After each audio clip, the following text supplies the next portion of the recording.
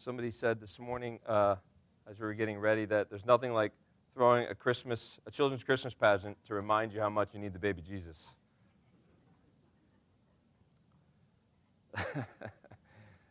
Which we can all testify to. But what a joy, what a blessing. And I just want to talk briefly about this week's theme. Joy is the theme for this week of Advent. And the simple idea that I want to offer you over the next few minutes is similar to what I was thinking about when we spoke about hope. Because the King has come, it's possible for you to become a person of joy. It's possible for you to become a person of joy because the King has come. And I actually just want to think about one character who didn't appear in the pageant this morning. The story is sort of simple but so complex, right? In the background of this whole story, you may be familiar, is Elizabeth and Zechariah. And I just want to think about Elizabeth for a moment with you as we think about joy. So in the background, right, in all the midst that we saw, here's Elizabeth, favored by God. You probably know, a mother of John the Baptist, wife of Zechariah. And here's the thing about Elizabeth. At the start of the story, the start of Luke's story that he tells, Elizabeth begins as a woman marked by shame and disgrace. And by the end of the first chapter, she's been transformed into a person of abounding joy. How does that happen? So we'll just look, and that'll give us an idea of how we can, too, become a person of joy. Just real quick, first thing, remember Elizabeth's story. Why does she start in Luke with disgrace and shame? Right away, we find out that Zechariah and Elizabeth from the story in Luke are both upright before God, and yet they have no children, because the text tells us that Elizabeth is barren. She can't have children. And Luke tells us that Zechariah are also older in their years. They're getting up there, right, in age. And that little detail also tells us that she's barren, and because she's older, it's really unlikely that she'll ever have children. And so this is really deeply sad for them. Of course, we can all understand that. But on another level, it might be hard to understand. It's also, for some of us, it's a place of deep disgrace and shame for Elizabeth, because in the community she lived in, children were a sign of God's blessing. To have a lot of children would have been a sign of God's favor. And so therefore, for Elizabeth to not have children would have been a sign of, in some ways, of God's judgment, or as though something were wrong with Elizabeth and Zechariah. But think about it. When you've never been pregnant and you don't have any children, and you live in a community that is full of families and sort of celebrates and rejoices over the blessing of children, it's kind of hard to hide that you're the odd one out. Everybody knows about it in the community. So we know from Luke's account that Elizabeth felt disgraced among the people of her neighborhood, her community. And so I wonder, just identify here, do you know what it's like to feel disgrace in front of other people? Have you ever felt that? Maybe you've been embarrassed or ashamed in front of one or two people. Certainly that's part of the fear for our children as they do what they did this morning. The fear that I'm going to miss my line or, fall off stage, something, all those ridiculous things run through your mind. We fear disgrace and embarrassment in front of other people. Maybe there's something you haven't been able to do that a lot of people think is really important, and you can't do it, and everybody knows about it. So now think about that. Maybe you have a moment of shame that's coming to mind, and I'm sorry to cause you to draw it up on this Sunday morning. But think about that now for Elizabeth. That's her experience, except it's for her whole life, her whole adult life, in front of the people who know her best, her whole community. That's been her shame. No ability to fix it. Nothing she can do to bring her out of that shame. And so that's where Elizabeth begins, layers of shame and disappointment and sadness. So how does Elizabeth become transformed by the end of the chapter into a person of joy? Here God meets her at her deepest point, at her lowest point, at her point of total weakness. God brings life where there will be none. God gives her a child. God blesses her with a child. And so when the angel describes the child to Zechariah, you know the scene, Zechariah goes into the temple to serve, and this angel lays him down. And then the angel describes the baby that Elizabeth will have. He calls the child, he will be a son, he will be a joy and a delight to them. So God replaces the shame with joy. And then later, listen, this is you may remember these words from Elizabeth. When she's 5 months pregnant, here's something to ponder. Elizabeth spends 5 months in seclusion, the text tells us, which is really interesting. She's just sort of treasuring up this gift that God's given her for 5 months. And this is what she says. The Lord has done this for me, she said. This is Elizabeth. In these days he has shown his favor and taken away my disgrace among the people. And then, just shortly after, follow with me. We're following, Elizabeth's transformation. You know this famous scene where then Mary, after she finds out she's pregnant, right? In the scene we saw this morning, we didn't depict it, but what does Mary do? She runs to see Elizabeth. And when Elizabeth heard Mary's greeting, the child leaped in her womb, and Elizabeth was filled with the Holy Spirit and exclaimed with a loud voice. One translation says she yells at the top of her voice, "Blessed are you among women, and blessed is the fruit of your womb. And why has any of this happened to me, that the mother of my Lord comes to me? For as soon as I heard the sound of your greeting, the child in my womb leaped for joy." So what's happening? Here, really simply, the arrival of King Jesus that we saw brings upheaval into the lives of everyone. So think about it for a moment. Children are being formed in Mary and Elizabeth's wombs because the king is coming. Life is in upheaval. And I know enough to know to not try to talk in detail about what it's like to be pregnant up here. But what I suspect and what I observe is that it's a full body involvement of these two women. What's happening to them is signaling the magnitude of what is beginning. Pregnancy is not a minor event. It is the total engagement of the beauty and the marvel of God's design for the woman's body to create and nurture life. And when the king arrives on the scene, everything is put into upheaval because the king is bringing the kingdom of heaven with him. And so Elizabeth, for her part, she's brought into that upheaval with joy because God meets her in her weakest point to take away her disgrace by bringing new life. The king is coming. Babies are being born. New life is literally being formed. And so Elizabeth moves from a person of shame to a person of joy. And the offer to you, just as we come down the other side of this, is that it's possible for you as well this year, this week, to become a person of joy. Like Elizabeth, God wants to meet you at the center of your disgrace or at the center of your greatest weakness or at the center of the thing that you think is most wrong about you. That's right where God wants to meet you. And that's in a couple of ways. So the first way, if you're here this morning, you are beautifully and wonderfully made by God, and you're also deeply broken. Your sin cracks the image that God has put on you. And what Christmas shows us is that God enters into your life right at the edges of those cracks, right where things are broken, right in the dark, broken, ugly places of your heart. That's right where God meets you. But also, I just want to, this has been on my heart to share with you all this morning. Also, what Elizabeth's story also tells us is that the arrival of the king in the flesh means something for our bodies as well.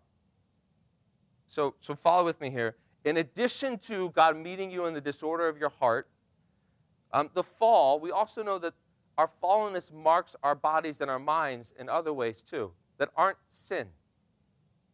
Are you guys tracking with me? There are ways that we experience disorder because of the fall in our bodies, in our hearts, in our minds, and our flesh, that God wants to meet us there too. Because think about it. There's something in Elizabeth's body that wasn't working right.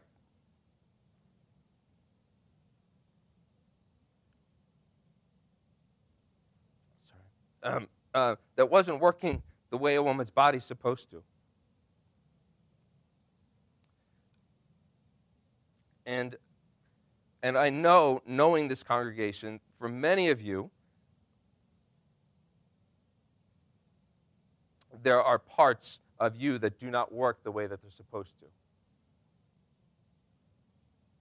to. We are marked by the fall in physical, emotional, and psychological ways. We know anxiety here. We know depression here. We know ADD. We know ADHD. We know OCD.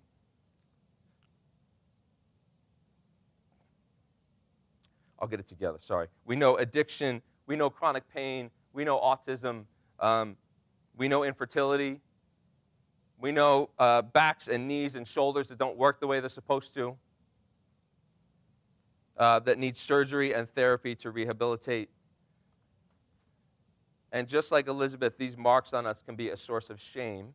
And we know something in ourselves doesn't seem right, or we experience the otherness of being around people our age that seem to work differently.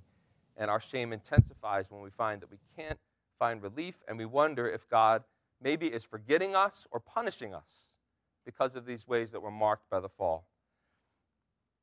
And so the amazing and yet kind of uncomfortable truth of Christmas is that the places you see as your deepest points of shame or disappointment or pain are precisely the places where the King, the light of the world, will meet you. And so just here, track with me. We're not celebrating.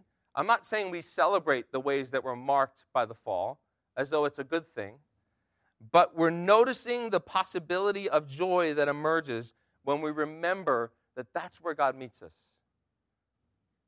Parents, that's where God meets you with your children who are struggling with those things. That's where God wants to meet them.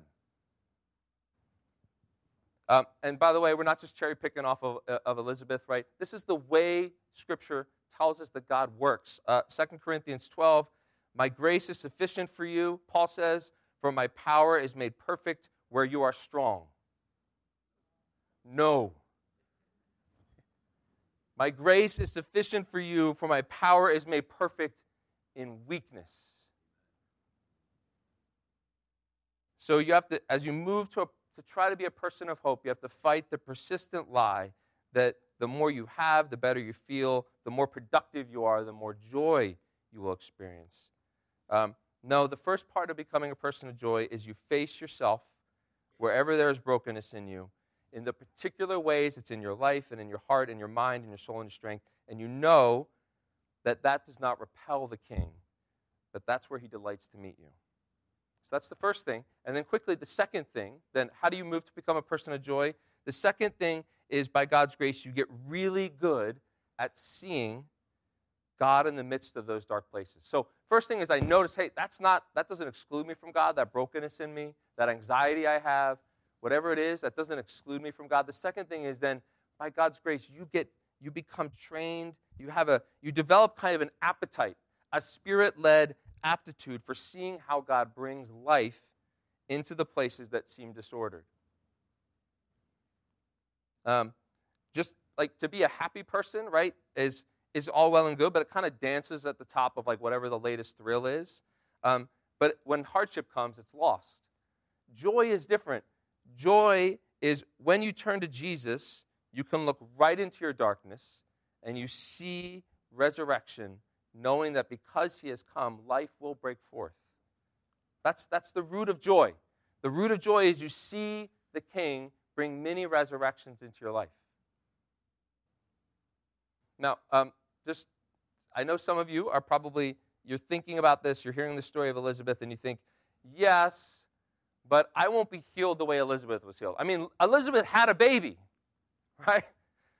The very thing that troubled her was totally reversed. And some of you are probably sitting here thinking, yeah, I'm not going to be totally reversed. God's not going to take this away from me completely. Now, one, there's a part of you, right? it's a little bit like, just to give you an example of what this is like, I had this experience. You're going to a lot of Christmas parties, and you see these cookies, right? I'm offering, sometimes we're like, the gospel offers us a delicious-looking chocolate chip cookie. And we think, you know exactly where I'm going with this, Ann. You think you're about to bite into a delicious chocolate chip cookie. And to your horror, where you think you're about to taste chocolate, no, instead, you find what? A raisin. Thank you. You find a raisin.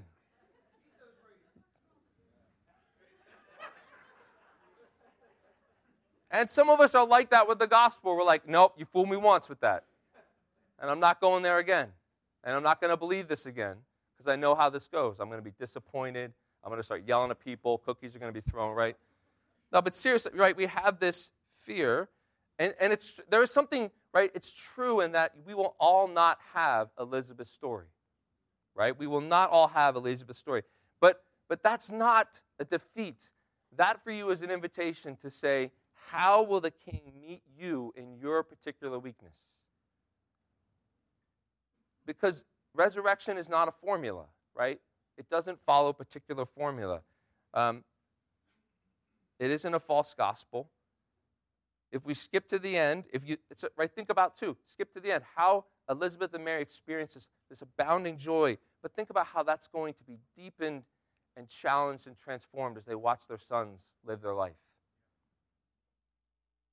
And that joy will be deepened by that, not refuted. Because they know, and here it is, right? If you're still like, yeah, it's still not, I'm not ready to, this is how you know. You skip to the end. The king's victory reaches beyond death itself. So there is no present circumstances that end your story. You're not the one that God will suddenly choose to abandon. You're not that one. So kids, youth, just listen up for me. This is in particular, here's what I want you to hear. Because the king has come, you are more than the worst thing you've ever done. You're a child of the king. The worst thing you ever do does not define you. And the second thing is, no amount of physical, emotional, or psychological suffering or heartache is ever the end of the story. The king delights to bring new life into that weakness, into that hardship. That's where he wants to meet you. And so, beloved, for all of us then, that means that by God's grace, what does that mean for us now? If we become these kind of people, think about that. It means that by God's grace, we can shed our fear, our kind of allergic reaction to weakness in other people. Think about what kind of community that invites. We value because we know the king delights in bringing healing and holiness to the broken and the lost. So that has to change the way we see the broken and the lost in our midst already and as they enter in. The church is the gathering of those who see people as they are in their weakness. We see them with joy because we anticipate, this is the joy of youth ministry, by the way, and let's be honest, it should be all of our ministry, because we anticipate and long to see. I have joy with our youth because we anticipate what is God going to do in their weakness.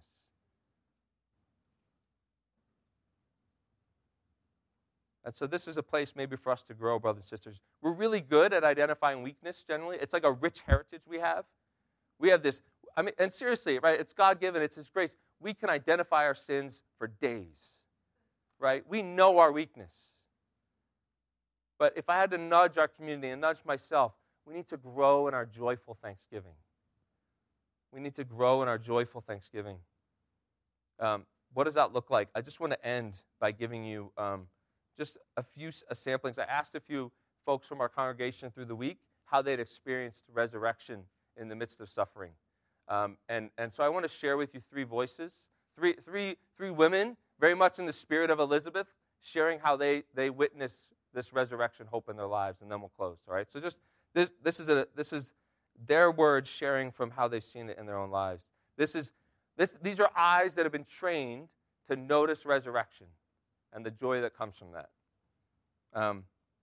So here are their words. In any trial, our prayer and aim should not be for Jesus to take us out of our situation or make everything easier or better. It is the reminder that he is with us in it all, and that our hard, like the hard things in life, our hard is part of our story. We can't change our upbringing, our diagnosis, our diagnosed and undiagnosed disorders, our struggles, etc. We can't change them, but we can steward them. I mean, do you hear just the glimmers of joy in the middle of that? We can know God loves us deeply and witness the good work he does in and through all the hard. Through all these things, we have an opportunity to identify with Christ, knowing that he suffered and that he identifies with all our weaknesses. Have I seen any resurrections? Oh, yes, countless times, and they encourage me deeply. I'm grateful for them and him working in and through it all. Here's another one. In my experience of much mental health experience in my family, it causes me to get creative, right? Looking for these resurrections, to see people how God sees them. This has opened up to me a deeper reality that even in our brokenness and suffering, whether it be bedbound depression or anxiety-riddled anorexia, God looks at them as his beautiful children, and therefore should I. That's joy, right? That's a gift of joy. It helps me practically with patience. His dignity is upon them, not based on their performance nor their ability, but based on their innate and good image of God. And finally, one last one. I have experienced this both in my personal life as a mother and a daughter struggling with mental health, and in my professional life. When I was able to leave my children fully in God's care and not try to fix her or straighten her path, but literally, as Abraham was willing to sacrifice Isaac, leave her on the altar, I received a peace I had never experienced before. I realized that God loves her more than I ever will. And he does have a plan. It's just not my plan. This felt like a resurrection because I had been tirelessly trying to figure out next steps, how to bring relief, how to intervene. It was exhausting and a death of sorts. And God said, stop. I am in control. Trust me. This was truly momentous for me. Hallelujah. We say hallelujah. Amen. Amen. So, brothers and sisters, the invitation as we close with the song is that, like Elizabeth, it's possible for you to become a person of joy because the King has come. He's upended history and he upends our lives. Let's stand and worship him as we close.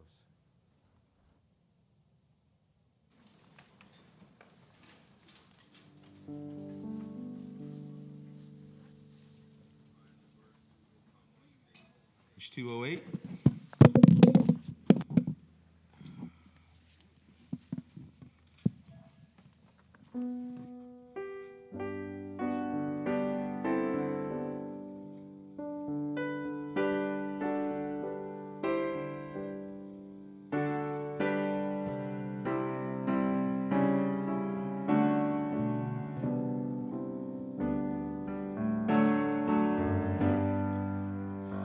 Oh, come.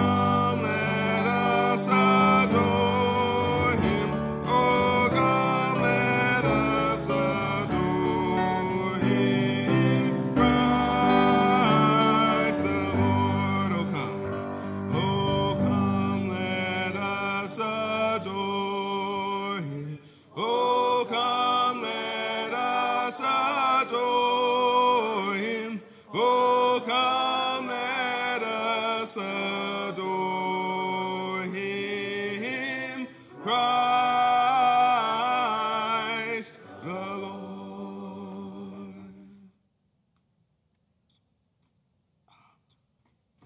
Just do all the verses of Joy to the World. Cool. Let's go back and do all the verses to Joy to the World. It's page 195. Hopefully the words you have match the words I have. We will see.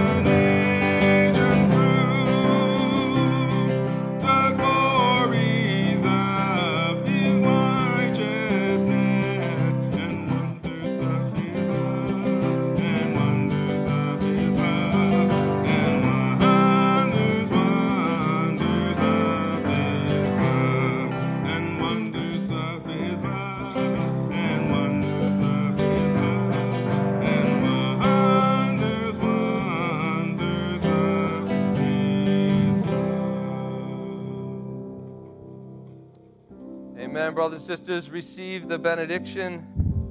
May the God of hope fill you with all joy and peace as you trust in him, so that you may overflow with hope by the power of the Holy Spirit. And all God's people said, amen, amen, amen. If you could just stay where you're at real quick. As Angelo mentioned, there's a lot of people that help make this morning happen. Yes, you guys in the back, yeah. Nice job. But I'm also thinking about our sister Kate, who puts in a lot of time and effort to make this morning happen and kind of runs the whole thing.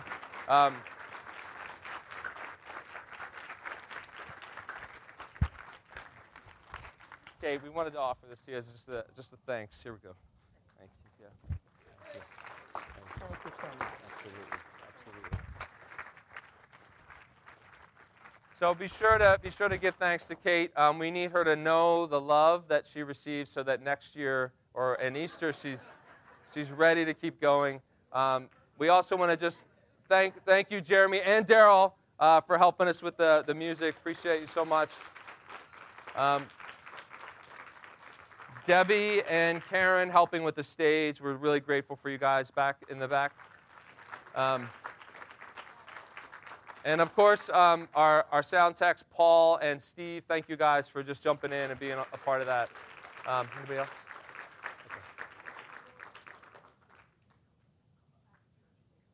Okay.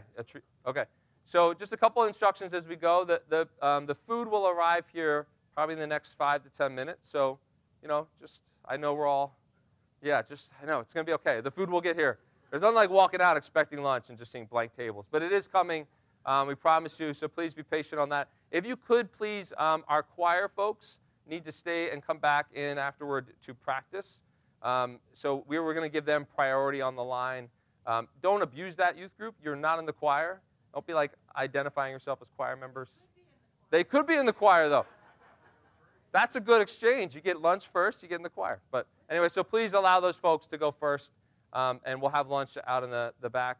And then finally, for our children, Kate has let me know that if you're in the pageant, Kate and the crew have a little treat for you. You can come down to the front to receive basically at any point right now, as soon as we're done here. And then anything on costumes or anything like that, Kate?